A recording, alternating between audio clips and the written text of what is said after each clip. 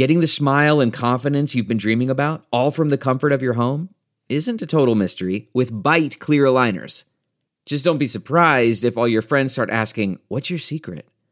Begin by ordering your at-home impression kit today for only $14.95. Bite clear aligners are doctor-directed and delivered to your door. Treatment costs thousands less than braces, plus they offer flexible financing, accept eligible insurance, and you can pay with your HSA FSA. Get 80% off your impression kit when you use code WONDERY at Byte.com. That's BYTE.com. Start your confidence journey today with Byte. Hi there, it's Julia Louis-Dreyfus. You may know me from my podcast called Wiser Than Me, where I talk to older women and get their wisdom from the front lines of life. I was amazed by how many people told me our show made them look forward to getting older, which is why I'm here to talk about season 2 of the show. Sally Field, Billie Jean King, Beverly Johnson, Ina Garten, Bonnie Raitt, just to name a few. All hail old women. Wiser Than Me season 2 is out now from Lemonada Media. Welcome to the Mystery to Me podcast. I'm Anya Kane. And I'm Kevin Greenlee. And we love movies and television shows with a whiff of mystery. Mystery to Me will feature us riffing on murder mysteries, film noir, cozy detective stories, police procedurals, psychological thrillers, legal dramas, tales of teen sleuths, and more. Once we're done yucking it up about whatever we've just seen, we'll serve up our 5-star final takes on whether it's worth your time. If you're offended by silliness, profanity, political asides, canine-related interruptions, and losers laughing at their own bad jokes, beware. Also note that some of the stories we'll be talking about are pretty dark, and in some cases exceptionally badly written. So content warning for murder, violence, suicide, torture, rape, racism, misogyny, homophobia, transphobia, and bigotry. If there's a movie or show you'd like for us to talk about, email us at mysterytomepodcast@gmail.com. Our show's take on genre is pretty loosey-goosey, so as long as your suggestion has some dash of mystery, we're interested in hearing about it. Spoiler alert, we're going to be discussing the entirety of this show or movie, spoilers and all. So if you want to be surprised, press pause, go watch the thing, then join us for the show. Now that you've heard our spiel, go ahead and polish off those magnifying glasses and slip into your favorite trench coat. Let's get mysterious.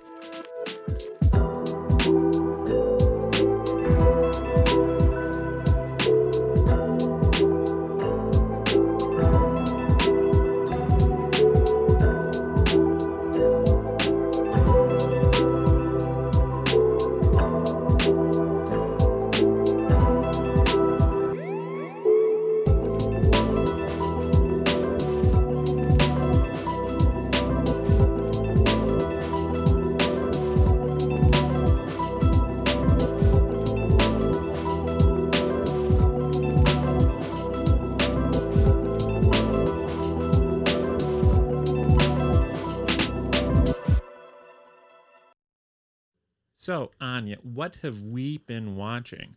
What have we been watching indeed? That's something I ask myself every night before I go to sleep. We've been watching Boomtown Season 2, which came out from September 26th, 2003 until December 28th, 2003. Quite a run. Quite a lengthy run. It was canceled after just 6 episodes. But unfortunately, those 6 episodes will remain seared into my brain. And also, let's note that it was actually, its fate was pretty much sealed after just 2 episodes. After the first 2 episodes aired, it vanished from the schedule and then came back for 2 days in late December to burn off the remaining episodes they had finished, and no further episodes were produced. Boomtown! And as a spoiler, just from a creative point of view. Oh no, you're spoiling a 20-year-old show?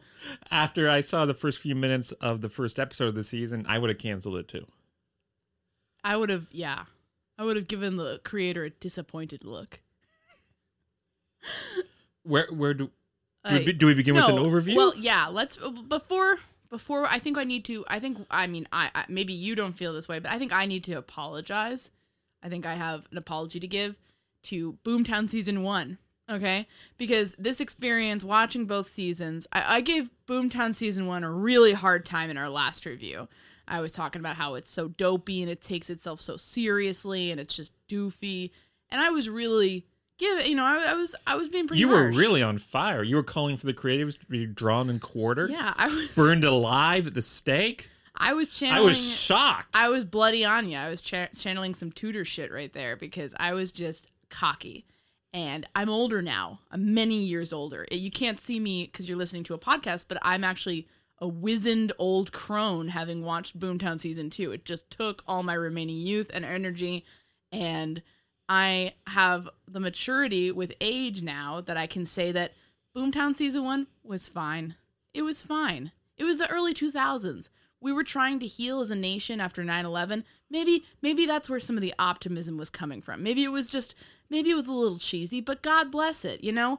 I've seen Boomtown Season 2 right now. I've seen what could have been. So I have a lot of regret for being so hard on Boomtown Season 1. Because you know what? It really wasn't that bad comparatively. It's like when you eat at a kind of a mediocre restaurant, you're kind of like, oh, this isn't really fancy. They didn't really cook my burger quite right. And then like you go somewhere else and the new place gives you massive diarrhea for days. You're like, what the fuck was I complaining about? I didn't get a perfect burger, whatever. But this is the diarrhea place. Season 2. Yeah, so when they brought it back, some network executives demanded some changes. One bizarre change was they apparently wanted there to be a lot of music in the background. It was very... How would you describe that music? Stock music. The music version of like the Wilhelm scream. Like just totally canned. Feels like it would be a little over the top in like an elevator setting. Like not real music. They could have just had like an incidental score that fit the tone of the series, or like some kind, just not have music maybe, but it would be like it felt like like for everyone like who's had like a Wii, like the video game system console, they have that kind of really cheesy music, dun dun dun dun dun dun dun dun.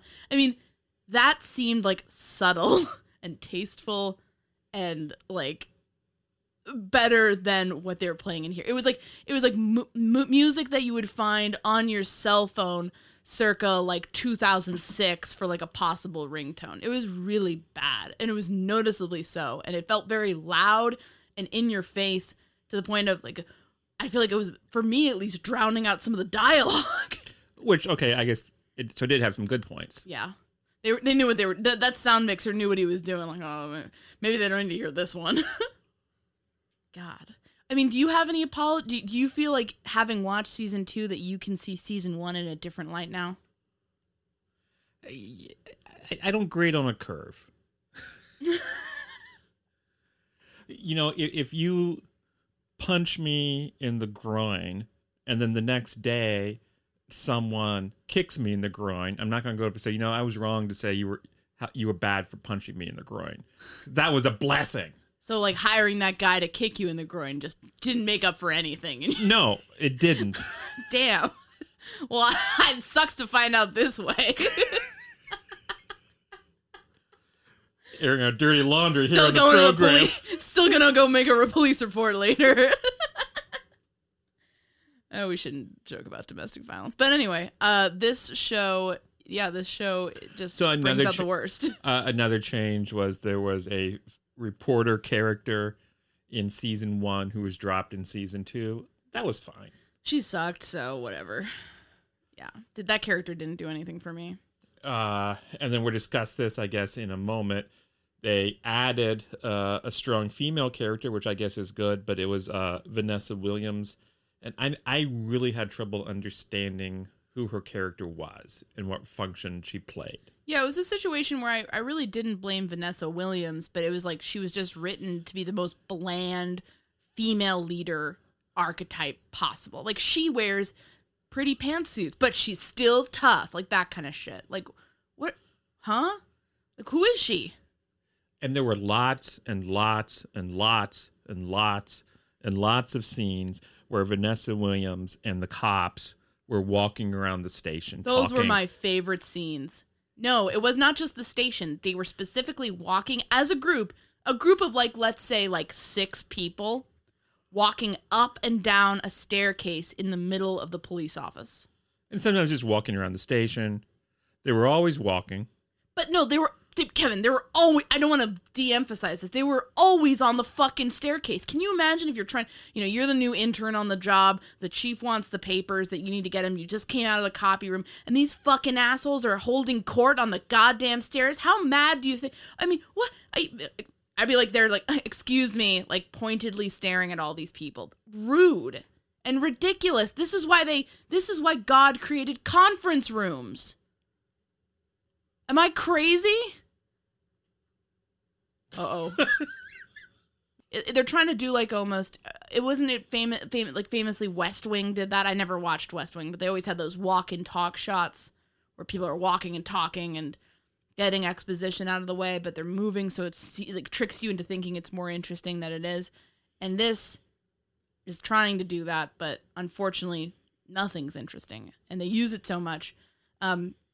Another trend in this season, kind of related to what Kevin was saying about people walking around, is that in the previous season, they tried to experiment with more non-linear storytelling. So you'd see things from a bunch of different people's perspectives, the different cops, the prosecutor, the reporter, the EMT, the criminals, the victims. Everyone gets a say. They totally, almost completely do away with that. This episode, this season, it kind of feels totally discarded, but the result of that is suddenly it goes from a bunch of kind of realistically separated people who are all doing their own thing and seeing an event from different perspectives to like they have to cram all the cops into the same scene. So it feels like all of a sudden these guys who didn't even really like each other before are totally buddy in a way that feels totally unearned and unbelievable. And they're like constantly walking around together, hanging out together. And it takes on almost a comedic feel because you're like, why are all these people jammed in here? Isn't that very odd? It's very odd. It's almost surreal watching it, having seen season 1. Like, I think if you just tuned into season 2, you'd be like, oh, it's kind of a shitty cop show. But if you watch season 1 and then watch season 2, you're like, what? It feels like it's an odd situation. And for some reason, there's a number of episodes where at least one of the regulars either doesn't appear or just makes a cameo appearance, which I found odd. You sometimes it almost made sense. Sometimes there would be like one of the main detectives is barely in the show, so the other detective is working with Vanessa Williams for some reason. It was odd. Without any sense of rank or what people's jobs are. Season 1 established Ray and Tom, 2 patrol cops, as sort of like guys who are typically going on patrol. They have their beat. They're kind of looking around for stuff. If something's going down, they're going to help pursue a suspect or deal with an emergency situation. But generally, they're sort of reactive to what is going on their beat. And suddenly, in this season, no explanation. Vanessa Williams is like elevating Ray to come be like her investigative assistant on stuff. Or having in Tom, one episode it's Tom. Yeah, they're basically not working together anymore. They're just interns for Vanessa Williams, and it's like that's fine. But like when you're purporting to be sort of a realistic take on the cop genre and kind of give us a real sense of what it would be like inside the precinct and all these different roles and how detectives differ from patrol cops and what that means. It just starts feeling like everything's meaningless because it's like, and the show is contriving itself to include characters who wouldn't be in these discussions, in these high-level investigations. Are we ready to dive into the episodes? There's only 6 of them, so thank God we won't be here long. Exactly. It's a merciful short death, at least. So the first episode, and this probably bothered me a lot more than it should. It is meant to take place in the month of October, but the characters are leaving the funeral of someone who was murdered in March. The funeral home had really shitty service. So that bothered me. And also there was somebody who I believe in May went away for a 28-day stay in rehab, and we see that he's still in rehab now in October. So all of that confused me. But in any case, So these 2 cops have been killed in a bank robbery. In season 1. In season 1. And so now our 2 detectives and our 2 patrol officers, they've been some tension between them. They decide to do a secret investigation off the books so they can find out for themselves who killed these cops. And they suspect it's this one mysterious gangster. And yeah, it's as stupid as Kevin explained it. The real culprits are these 2 female safecrackers who go around doing all these high-end robberies, and a mole tipped them off that we saw play out in the season 1. But now we figure out who the real robbers are and who they're working for. And we don't want to reveal any secrets, but one of the robbers is played by Rebecca De Mornay. And one of us, when we were younger, thought Rebecca De Mornay was very hot. He's stammering right now, so I think maybe those feelings still linger. Is that right, mister? We're not saying which one of us had that view, but that person was interested to see Miss De Mornay in another role. What was that role, Kevin, if you had to speculate? We're not saying which one of us. So they do this secret off the books investigation. Kevin, why are you sweating bullets? And in the midst of this secret off the book investigation, as they break into the apartment of Rebecca De Mornay, they like make a mistake and they're nearly caught, and they blunder into this other investigation that's being run by Vanessa Williams. So that's her introduction to the crew. She's in a different precinct, so she is, kind of unfamiliar to them, but she basically outranks them all. She's like a top tier detective, meaning she doesn't have a partner, and she's also allowed to like run investigations. And so as a result of all this, one of our detectives, I believe it was Joel, comes to her and she says, you're probably worried I'm going to tell your boss that you and your partner and these 2 unqualified patrol officers were blundering into my investigation. You'd probably want to beg me on your hands and knees not to tell that. And Joel says, no, actually, here's my idea. You go to my boss, you tell him that we did this, and then you insist that me and my partner and these 2 unqualified patrol officers work with you on the team. And she said, well, that sounds pretty good. Yeah, Vanessa Williams, who's this responsible, by-the-book, top detective, one of the top people in her precinct, catches a bunch of idiots bumbling around a crime scene, and instead of reporting them, she's like, I want you to work for me because, you did such a good job not getting caught by the person you were illegally spying on. And the only reason you weren't caught is because I basically almost blew my entire investigation. So that makes a lot of sense. Also, you're all very emotionally involved in this investigation because and I'd love to see that. Yeah, your friends were murdered, so that's great. That's great. That definitely means you're totally not emotionally compromised in this matter. And I can't stress enough that 2 of you are patrol officers with no real experience in investigation at all. Just a bunch of fucking bumblers. And one of those patrol officers has a reputation for corruption. That's what I love to see. Vista Heights, baby! Forget it, Kevin. It's Boomtown! So then they all work together and cut to the chase. They work together and they are able to arrest the blonde hottie that Kevin had a crush on. Now, we're not saying which one of us. No, it could be anyone. Any one of us who watched the remake of And God Created Woman back on cable TV in the early 90s. Yeah, could have been me. I mean, I wasn't alive then, but pretty hot movie, right? She can't stop talking about it. Jesus Christ. Not to harp on this episode too much, but here's what really... We talked about the cops working together, which is against everyone's character and the original construct of the show. But you also have the fact that they just totally throw all the characterization that they built up about all those 4 detectives out the window. And the most egregious example is Donnie Wahlberg, who plays Detective Joel Williams. Where do we know Donnie Wahlberg from? That name sounds familiar. Wasn't he in Menudo? Menudo? Was he in Menudo or was he in Boys to Men? Doesn't matter. We can I don't Google know. it later. I'm not going to look it up because I trust you. And he's in the first season he's played by as a ton of the top detective in his precinct. He's very good. They bring him in for a lot of high profile things. He is very quiet. He's a bit tense professionally, where he kind of like thinks he's a little bit better than a lot of the cops.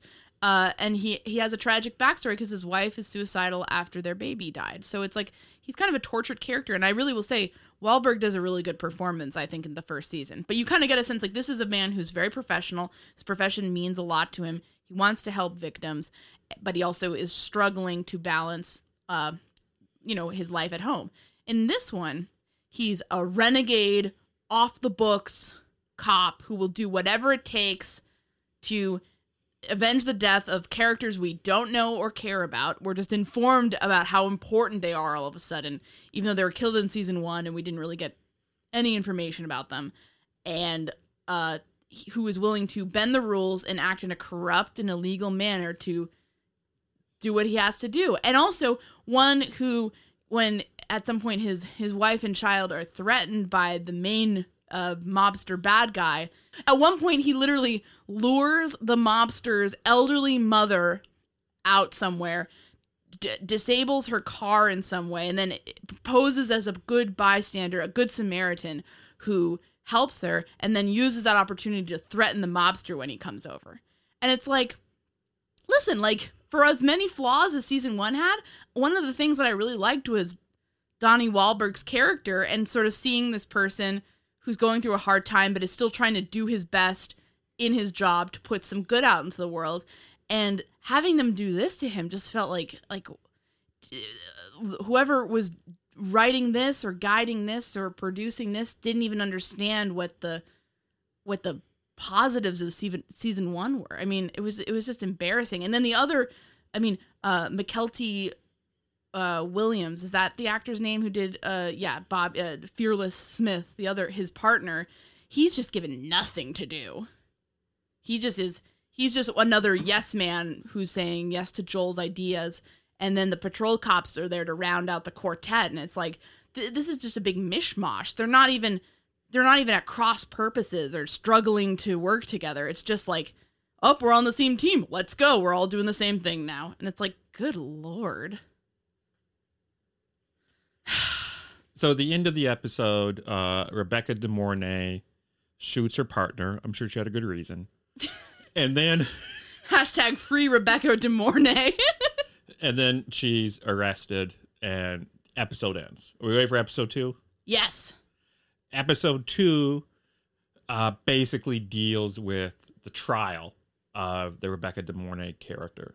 And David McNorris, our alcoholic ADA, comes back into the fray. Yeah, played by the ever great Neil McDonough. And we meet his father. Ugh, it made me want to kill myself. I mentioned on past episodes, I don't want to hammer it in, but I'm an alcoholic. So I kind of pay attention when people are portraying alcoholics on TV. There were some things I thought in general that the David McNorris character across seasons got right, and there's some things that I think got really dead wrong, and this episode felt like a slap in the face. He's newly sober, and it's not to say you can't portray somebody who's struggling with sobriety. I'm not saying that, but this episode sort of acts like it's an uplifting thing where, like, yes, he kind of won his battle against addiction, and it was like the things he's doing, like he's for one, he keeps a bottle of Jameson's in his car. And I think the audience is supposed to take it as some sort of meaningful thing, like when a smoker keeps a single cigarette in their wallet to remind them of all the badness. But it just rubbed me the wrong way. It's like this guy's fresh out of rehab and he's looking longingly at the Jameson, and we literally like 3 times across the episode, he or someone else pours himself a drink and then he's holding it to his lips and then something happens and he has to put it down. And it's like, this is just, this ain't cute. He's not sober. He's a dry drunk. He's not this is not uplifting or meaningful. This is a person who's still struggling, but the episode puts sappy music behind it. So we're expected to be like, wow, this is great for him. And that's not healthy. This ain't good. And one thing we know about McNorris is he doesn't like or respect his father and is afraid of turning out like his father. So we meet his father, who's played by Stacy Keach, TV's Mike Hammer. And TV's Mike Hammer tells his son, by the way, this big trial that's coming up, why don't you throw it? And his son says, okay. TV's Mike Hammer is in league with some kind of sketchy characters, even though I will say that TV's Mike Hammer is based out in Boston. So any sort of like, if the character of McNorris's father had been someone who's like based out in California and McNorris like owes his political career to them, that might have felt like some actual conflict, because it's like, if I don't do what my dad says, it could have negative repercussions on me, and my career's already on thin ice because of the alcoholism thing. But, you know, instead it's like if your relatives from the opposite coast call and say, why don't you come over for Thanksgiving? Like, you like kind of, or maybe I won't. Maybe I'll just stay here with my family. Like, you don't need to worry that much. Like, where's the real pressure coming from? We already know he doesn't like or respect his father. He talks openly about how much he fucking can't stand his father. But then his father shows up. And again, I think that's meant to be complex writing, where it's like, oh, you have negative feelings toward your family, but you still do what they say because you don't know any better. But we basically, I mean, for most of his life, this guy seems to have been doing the opposite of his dad, except in the adultery thing and the alcoholism thing. So we don't even know what his relationship with his dad is like until now. So it just feels like a kind of a curveball out of nowhere, frankly. And then in addition to that, Rebecca De Mornay also has some strategies of her own to try to get exonerated. And one of these strategies is that before she was arrested, she bumped into Vanessa Williams on the street and dropped some papers and then made out with Vanessa Williams as somebody took pictures. And frankly, I thought that was a fascinating strategy. Would have loved to have seen that explored more in depth. Yeah, you seem to be following this Rebecca De Mornay characterization pretty closely, Kevin. And I noticed in the notes you wrote the phrase Kevin De Mornay like 32 times. What want to comment on what you were going for with that? Do you see yourself in this character? But see, then I thought the business about her making out with Vanessa Williams and that being memorialized in photos, I thought that was an interesting meta commentary on the fact that Vanessa Williams was defrocked as Miss America because of scandalous photos, some of which involved her with another woman. More like because of sexism, because people used revenge porn on her, and she was a victim in that situation, and she deserves all the apologies for that disgrace. So I wondered how she felt about participating in this bizarre meta retelling of it. Maybe she was just like, nobody's going to watch this anyway, so whatever. In any case, as fascinating as Miss De Mornay's strategy was, it went nowhere. And ultimately, McNorris was willing to throw the trial, but his dad didn't let him. Yeah, his dad basically throwing the trial. So it wasn't, David McNorris is supposed to be the episode's protagonist, but it's not his actions or his growth as a character that make a difference in the end. He is willing to grovel before his awful father, and basically, instead of him finally standing up to the old man and telling him to get lost, we see the old man actually being the morally strong character and basically saying, and again, like, you could say, well, that's just realistic or whatever, but it's not written well. It's not written in a satisfying way. It's not written in a complicated way. It's just stupid. It's just bad writing. Yes. Boomtown. See, if you listen to the past episode that we did on Boomtown, the season 1 and Freaktown, we're yelling, we're screaming Boomtown at the top of our lungs. This doesn't deserve that level of enthusiasm. This deserves a Boomtown. That's kind of the energy we're bringing today.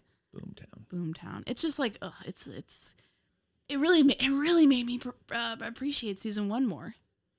I could see season 1 at least gave me characters that, for better or for worse, I cared about.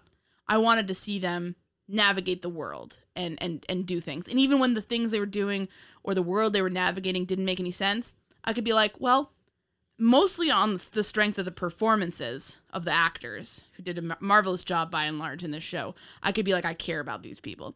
But at this one, they took those characters and they stripped them down to the barest cliches, and doesn't really give you much to latch onto for season 2. Man, that sunset is gorgeous. Grill, patio, sunset. Hard to get better than that. Unless you're browsing Carvana's inventory while you soak it all in. Oh, burger time. So sit back, get comfortable. Carvana's got thousands of cars under $20,000 just waiting for you. I could stay here forever. Carvana, where car buying meets comfort, meets convenience. Download the app or visit Carvana.com today. Delve into the shadows of the mind with Sleeping Dogs, a gripping murder mystery starring Academy Award winner Russell Crowe. Now available on digital. Crowe portrays an ex-homicide detective unraveling a brutal murder he can't recall. Uncovering secrets from his past, he learns a chilling truth. It's best to let sleeping dogs lie. Visit sleepingdogsmovie.com/Wondery to watch Sleeping Dogs, now on digital. That's sleepingdogsmovie.com/Wondery. Shall we move on to episode 3? Wannabe. It's all about the Spice Girls. Rebecca De Mornay starts to try to join the Spice Girls, and then Kevin got really excited. This, sadly, was the first episode without Rebecca De Mornay. Yeah, this is where it started going downhill for old Kevin. I was shocked. We're not even saying which one of us had those feelings. No, it might have been me. I think that's very plausible and Who knows? Potentially exciting. We don't know. This is an unknown unknown. It's the ultimate mystery of the episode. This is the mystery to me. Well, one mystery is resolved pretty early on in this episode. I think some people might be wondering what happened to Teresa, Yeah. the sassy, dedicated paramedic. Played by Elena Perilla, who's an actress as I said it before, I loved in Once Upon a Time. Great actress. Love her. And I really enjoyed Teresa in season 1. She's, to refresh everyone's memory, she's the plucky paramedic who really cares about her patients. Kind of written a bit flatly, sort of like a Saint Teresa type where she wants to save everyone. But I feel like the actress really brought kind of a vulnerability to the character and kind of a toughness that I enjoyed watching. So to me, she was the most fleshed out, interesting female character from season 1, which ain't saying much, but I preferred her to the reporter whose name escapes me. And she wasn't in the first 2 episodes. She's in this episode. What's become of her? What's become of her? Well, she's become a cop. Oh, that makes sense. So they don't. The only thing, the breadcrumbs we got in season 1 was a couple of times Fearless and Joel are like, "Hey, you remembered the license plate number? You'd make a great cop." And we're supposed to take that as some sort of like indicator that this was foreshadowed. And it's like, I'm not saying they couldn't have made her a cop, but like they didn't write enough around her to make that choice make sense or feel earned. Instead, it just feels like they're trying to cram everyone they can into the cop circle so they don't have to like write separate storylines for EMT people. Just feels like laziness. Like, oh, we can't afford a fucking fake ambulance. We need to get her in the cop car because that's what we already have on set. That's what it feels like. And then speaking of fake cops. And cop cars. That's the whole central premise. You got a bunch of guys, including a wannabe cop, the titular wannabe, who got rejected from the academy a bunch of times. They're going on a robbery spree where they pose as cops and rob the place. And we're supposed to believe that this one person who's a wannabe cop, he spends all of his free time studying the city codes and laws. He's totally dedicated to the idea of being a police officer. Very Law and Order type. So obviously these robbers see this ultra dedicated person and think, well, this is the person I want to ask to go in on my robbery spree with me. And also, then when he's asked this, he agrees, and so, which I don't understand.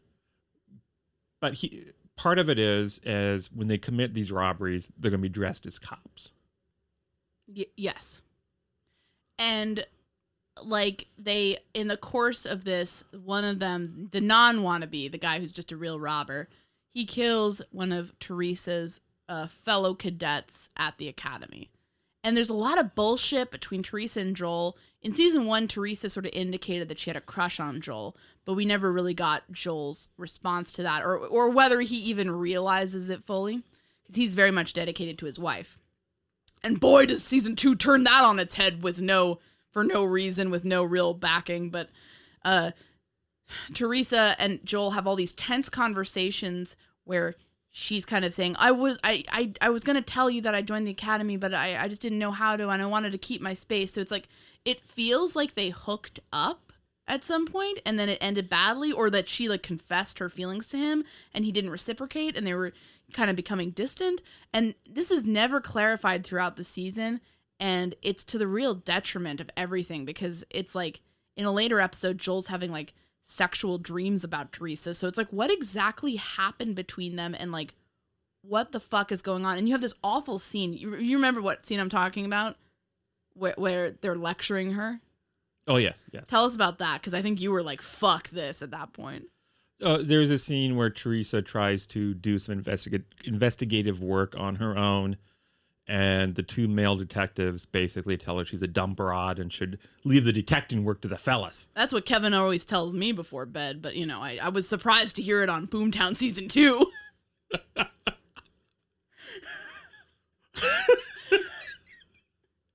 I tell you that before bed?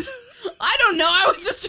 What exactly do you do in bed that I'm trying to warn you against? What kind of detecting? That's when I break out the old magnifying glass. Oh, God. Oh, no! No, I didn't mean it like that. I meant like a detective. This has gone off the rails. This went off the rails. Jesus Christ. Why do I always stumble into these things? I don't know. Oh my God. I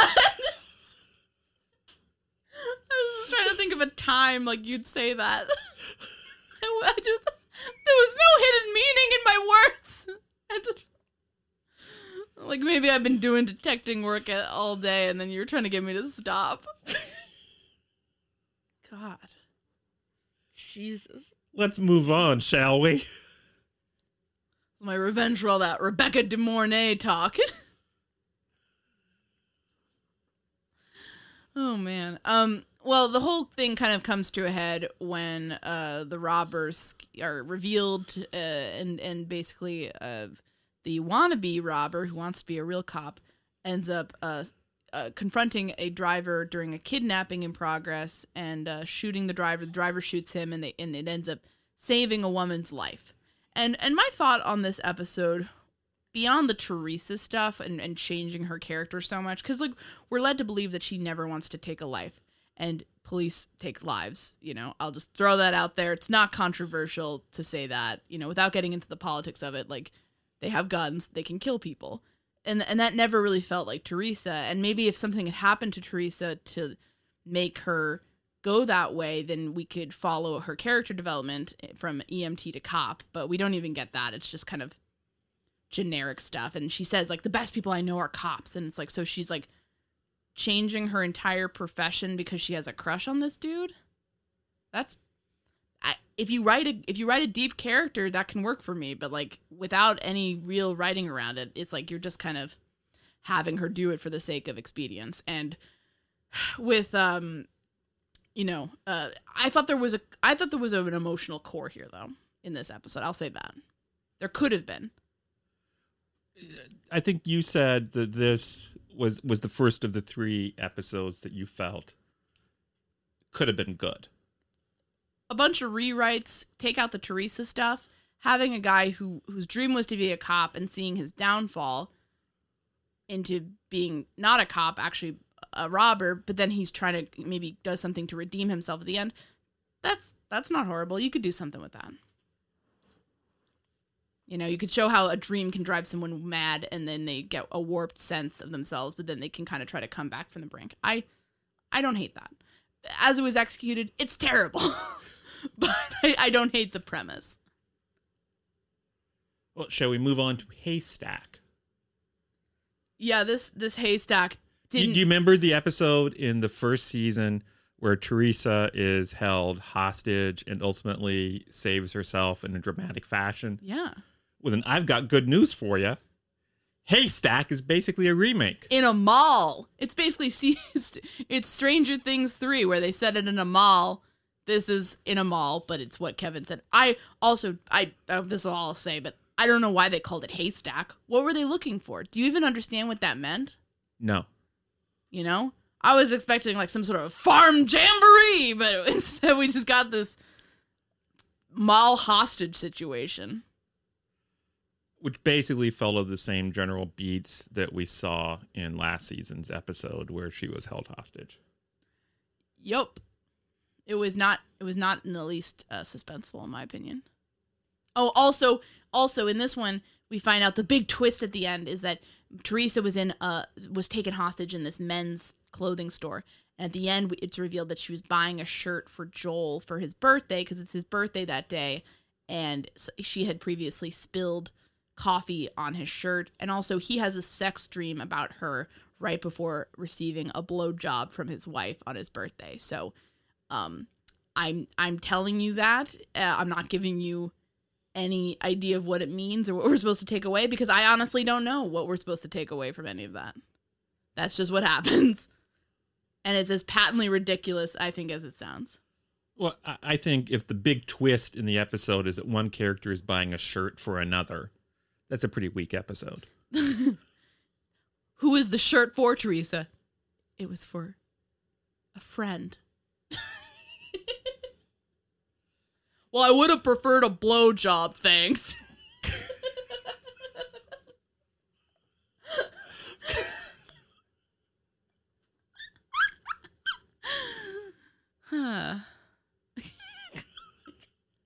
Is that also what I tell you when I make you put down your magnifying glass? I didn't say a goddamn thing.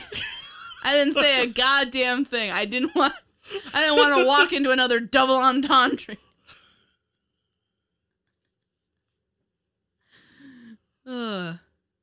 Yeah, like it's like the writers of the season kept on falling into big plot holes, and I keep on walking around and falling into big double entendre traps. So I relate to them in that sense. We both don't know where we're going, and it gets us into trouble sometimes. The next episode is the Hole in the Wall Gang, and one of the problems with TV is that sometimes twists can be revealed by casting. And so I'll say that there's a mystery in this episode as to which character is ultimately responsible for the death of another character. And one of the characters is played by LeVar Burton, who was by far the biggest celebrity in the cast. And so you looked at me and said, well, he's obviously the guilty man. I think he's going to ride the Reading Rainbow to jail. And the other thing I'd like to say is that when we hit the first commercial break, you looked over at me and you said, Kevin, I'm unironically, thoroughly enjoying this. Yeah, I was. Explain yourself. What the fuck were you thinking? Okay. So the premise of frat dude is from an African American fraternity that's now defunct, is found dead and, covered in plastic in the wall of his old frat house. And all these different frat brothers are suspects. And I thought it was fun in the first kind of part of the story where we're meeting all the frat brothers. And LeVar Burton did it, or at least he's going to have a big role in it. But we are getting each of their stories that are slightly different of this kind of raucous party in the 80s. And it's all I just like the kind of unreliable narrator. I felt like they kind of were able to play more with it in this episode than they had in season 1. And maybe I enjoy a little bit of unreliable narrator. So what I mean by that is like all these different versions of this party. You're hearing the song Let It Whip blast in the background. Everyone's having a good time. But then increasingly you're seeing different details and, one guy saying, oh, we last saw him smoking a bong. And then other people are saying it was cocaine. And then other people are getting increasingly violent. So seeing that and seeing different angles of the party made me smile. And I thought it was kind of fun. Where it really loses me is you have a big B plot where Vanessa Williams and McKelty Williams, I guess, Detective Fearless. Is it Williamson? Yeah. Mykelti Williamson, who plays Detective Fearless, who, unfortunately, Mykelti Williamson was great, I thought, in season 1. He had a lot of charisma. It was a fun character, and I don't really feel like he gets any attention in this season at all, almost. And here's one place where he got some attention. He got some attention in this episode. But they were just basically like pitting the two black leads against each other because he's resentful that she went to college. She thinks he's stupid because he didn't go to college. And it's this like really contrived argument that you feel like this was written by white people. Like this is a conflict that was written by white people. It doesn't feel real. It doesn't feel like these two characters would be griping with each other over this. And it's so on the nose and so cringy that it takes away from the enjoyment of the episode. And then, once they try to start doing twists at the end, then it kind of all fell apart for me. But just seeing the old timey, memories of this party, that was something I enjoyed. Did you enjoy? What bothered me was that the flashbacks to the party, we saw younger versions of the three men who did not look a thing like older versions of the three men, except that some of them had unflattering hair pieces. I don't really care about that. I like the Let It Whip song. So it was the song. Love the Daz band.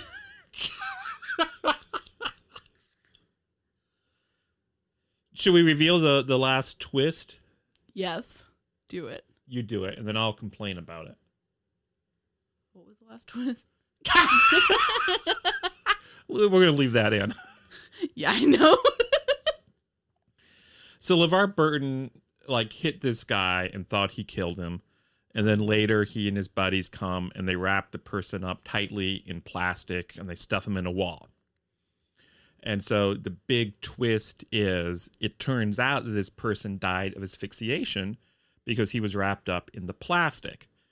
And so for that to work, these three college-educated young men would have had to fail to notice that this person that they feared was dead was actually breathing.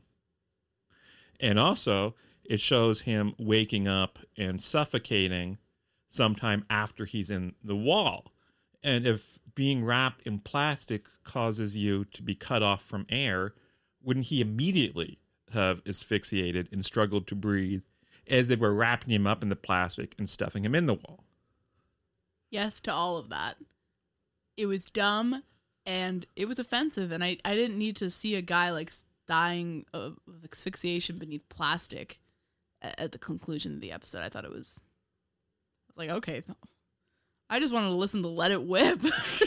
You're a simple woman. I just came here to have a good time. It just felt mean-spirited, and the whole episode kind of felt like weirdly victim blamey because basically at the end of the episode the detectives were like, yeah, that guy was a huge asshole, but we feel bad for his parents. And I guess that maybe is the case in certain crimes, but it just felt like, okay, oh, but don't worry, he didn't die a painless death, he didn't suffocated to death. And they say oh, he died very painlessly. And my question, Kevin, is if this murder goes to trial, which I assume it will, or even if aren't the parents going to figure out eventually that he died of asphyxiation if they request any information on it? Yes. Or coroner's report? Yes, all that stuff would be public record. Yeah, all that stuff would be public record. So they're just basically saying, oh, the parents don't care enough to do any sort of research on this. Exactly. And so that felt offensive. It's like, you don't want to be lied to. You don't want to, oh, he was sang away by a choir of angels and had a great death, and then you find out he died in a horrible way. I mean, like, who does that? That's just cowardice on the part of the detectives and unprofessionalism. And the whole thing that I liked about some of these characters in season 1 was that they seemed committed to the job and doing a good job and being there for the families of the victims and whatever. And it's like, now they're just doing whatever feels good to the writers, which is often just dumb shit. Now let's get down to the big picture. Now, let's not say who, but one of the two of us felt that one of the actresses in this, Virginia Madsen, one of the two of us thought that she was very sexy in 1990 in a movie called The Hot Spot. Doesn't matter who, but I just feel that information should be part of it. Now, why don't you start telling us what this episode was about? Season 2, Season 2 really worked out for Kevin. Let's just say that. You got to revisit with some old friends. Tell us the plot of this one.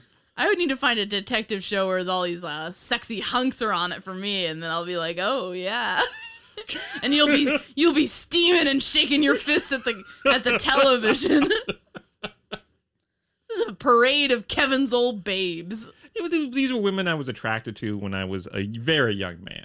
Now that I have more refined taste, I know the only woman in the world that's worthy of being attracted to is one Anya Kane Greenland. Aww, what a sweetie. Yeah, I love you. Well, you could say a lot of things against me, but I've never been in Boomtown Season 2. So I think I have a leg up on all these dames. What were we talking? Okay, yeah, the big picture. This is the final ever episode of Boomtown, and I would argue, and I'll explain why at the end, but I'll leave you this to chew on as we discuss. I would argue that this in some ways represents a beautiful and accurate microcosm of what happened to Boomtown, the series. Now let's discuss. So, it starts with sort of an interesting premise. I think one that Kevin and I both would have enjoyed in the hands of better writers. But Tom and Ray working together again finally after both being basically the rotating assistant for whatever detective needs them this season. They get a call, a domestic disturbance. They go to the house of a big celebrity actor. A big celebrity director. And there's a... Director, by the way, is played by Howard Hessman, TV's Dr. Johnny Fever. Johnny Fever! But Johnny Fever is a suspicious man tonight because he's with a young blonde lady played by Virginia Madsen. And there's... the director is immediately saying, oh, everything's fine, we're just going over lines. But Tom notices that the blonde lady seems very, very upset. And he's trying to kind of like, is everything okay? Can we take you out of here? Kind of like trying to get her out of there. But she is just kind of like, everything's fine, it's fine, it's fine. So they leave, and Tom feels bad about it. He feels like he did everything by the book, but he didn't listen to his gut. His gut was that this woman was in trouble. So then next we hear the woman's roommate, who is Starbuck from Battlestar Galactica. TV Starbuck, Katie Sackhoff. Yeah. She is reporting the woman missing, saying she got a mysterious call from her saying she needed to be picked up, but hung up, and now no one can find her. When they, when the detectives, Joel and Fearless, go to the director's house, they find a bloody towel and grab it. And basically, you know, Tom is just racked with guilt. Tom is like becoming obsessed with this woman. He goes to their apartment that she shares with Starbuck and looks in the floor and finds all these nude pictures that Kevin was shocked by. Kevin couldn't even believe that they put these on TV, frankly. We were meant to believe that these pictures are shocking and that even a jaded cop like Tom can't quite believe that such things exist. But then for some reason, they make the mistake of showing us the pictures, and they're like very, very tame. I think these are pictures that could have been shown on television on an episode of I Love Lucy. Kevin sees pictures like this for breakfast. CarMax is putting peace of mind back in car shopping by putting you in the driver's seat to find a ride that's right for you. Because at CarMax, we believe you shouldn't just settle for a car. You should love your car. That's why every car we sell is CarMax certified quality, so you can be sure with upfront pricing that's the same for every customer. So don't settle. Find love at first drive and start shopping now at CarMax.com. CarMax, the way car buying should be. Okay, picture this. It's Friday afternoon when a thought hits you. I can spend another weekend doing the same old whatever, or I can hop into my all-new Hyundai Santa Fe and hit the road. With available H-Track all-wheel drive and 3-row seating, my whole family can head deep into the wild. Conquer the weekend in the all-new Hyundai Santa Fe. Visit HyundaiUSA.com or call 562-314-4603 for more details. Hyundai, there's joy in every journey. they, so instead of like, they could have just done it where like, frankly, less is more sometimes with storytelling. Maybe you just see Tom's reaction. Maybe you don't see the photos. And then we're left to guess what horrific things are in them. But, it seems it's becoming clear to everyone that this woman was kind of a failed actress. She started off all chipper and all, youthful, and is sort of like spent her youth chasing roles that she never gets. And it's just a sad story. And her boyfriend loves her, but is sick of this lifestyle and wants to move away from La La Land and get a real life. And it's, at some point, he seems sort of suspicious because he's very jealous of her, and because she was, was likely cheating on him with this director. And I guess, do we reveal the big twist? Yeah, go ahead. The director turns up dead.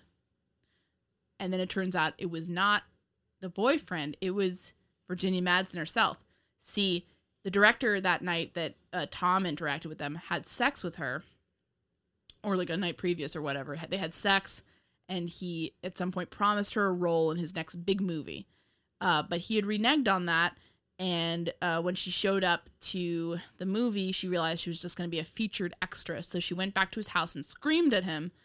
And they had a fight. She broke something, and that's how the blood got on the towel. She left. She goes into hiding for a few days using her collection of wigs.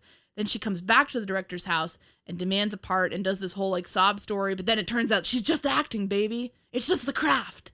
And he still says he won't give her a role. They scuffle for the gun that he has, and she shoots him. Or he's shot in the melee. And then she goes on the run, and then Tom basically grabs her at the train station where she's waiting to leave and says, you're one hell of an actress, baby. Or like, he doesn't literally say that, but that's kind of the vibe. When I met you, you told me you had quite a collection of wigs. I asked to see it. It was just pictures of Henry Clay and William Henry Harrison. Thank you. Thank you very much. I love that. That's why we're married. Where else could I get that wig brand of humor? Love history. But yeah, it's kind of, and here's where, I said earlier on my thesis was that this was Boomtown in a nutshell. Boomtown broke out into the scene with season 1 with high hopes of being sort of a next level police procedural, prestige show with multiple different viewpoints from the criminals themselves, something to humanize them, as well as the victims, and, showing, these kind of interesting characters that, felt like they could be real humans doing a real job.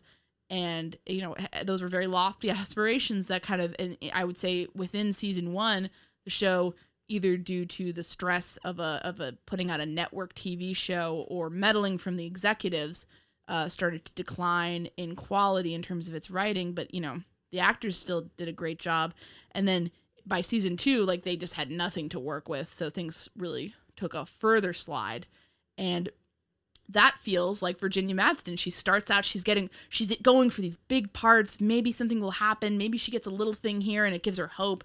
And then eventually she's just being cast as like the mom or the like old friend, or, all these just depressing things. And by the end she's doing commercials and she looks so bedraggled and depressed, and it's just not working out for her. And for me, unfortunately, that's sort of what happened with Boomtown. It's sad, but, for whatever reason, it just didn't work out. It's a massive failure. And that's how we bid Boomtown. That's how we bid adieu to Boomtown. Kevin, I've talked your ear off about how I felt about season 1 versus season 2, and you said you didn't, you said they both suck in their own way. But I mean, would you agree that season 1 had something that season 2 just did not? Season 1 was better than season 2. But I don't believe that season 2's badness retroactively made season 1 better. No, I don't think so. I mean, it makes me feel bad for criticizing it so harshly, but I agree with you in general. But to me, what for you did season 1 have that season 2 did not?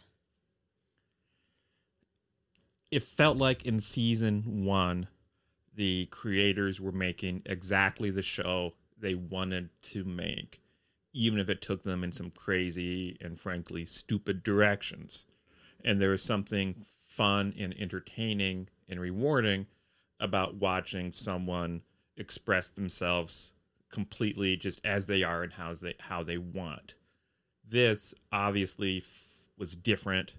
It felt more like it had been focus grouped and focus tested and meddled with, and it did not feel like anyone's vision of anything. It just felt like a generic, mediocre cop show. Yeah, I completely agree.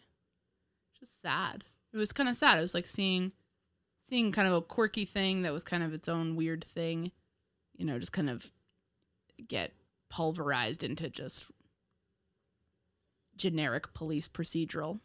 And the reason why people remembered Boomtown at all, or if anyone does remember it, I think it's because of the characters. I think the characters were, maybe more credit goes to the actors than the writers, frankly, in most cases, but I think the characters were memorable. And season 2 doesn't allow the characters any room to kind of breathe or be their own thing. Yeah, I agree. If you had to sum up your reaction to Boomtown in a single sentence or a pithy phrase, a 5-star final review, if you will, how would you do that? I would say that season 2 of Boomtown would be more accurately titled Bustown. Boomtown! Thanks for listening this week. I'd like to give a special thanks to Kevin T. Greenlee, who's no relation to me. He's the guy that composed the great music for this podcast, and you can find him on the web at kevintg.com. You can follow us on Twitter at Mystery to Me. That's mystery_to_me_. And at Mystery to Me Podcast on Facebook and Instagram. And you can always send us recommendations and feedback of any kind at mysterytomepodcast@gmail.com. We're not teens setting up Hotmail accounts in the early 2000s, so all of those spell out 2 as T-O. Thanks so much for listening. Look around. You can find cars like these on AutoTrader. New cars, used cars, electric cars, maybe even flying cars. Okay, no flying cars, but as soon as they get invented, they'll be on AutoTrader. Just you wait. AutoTrader.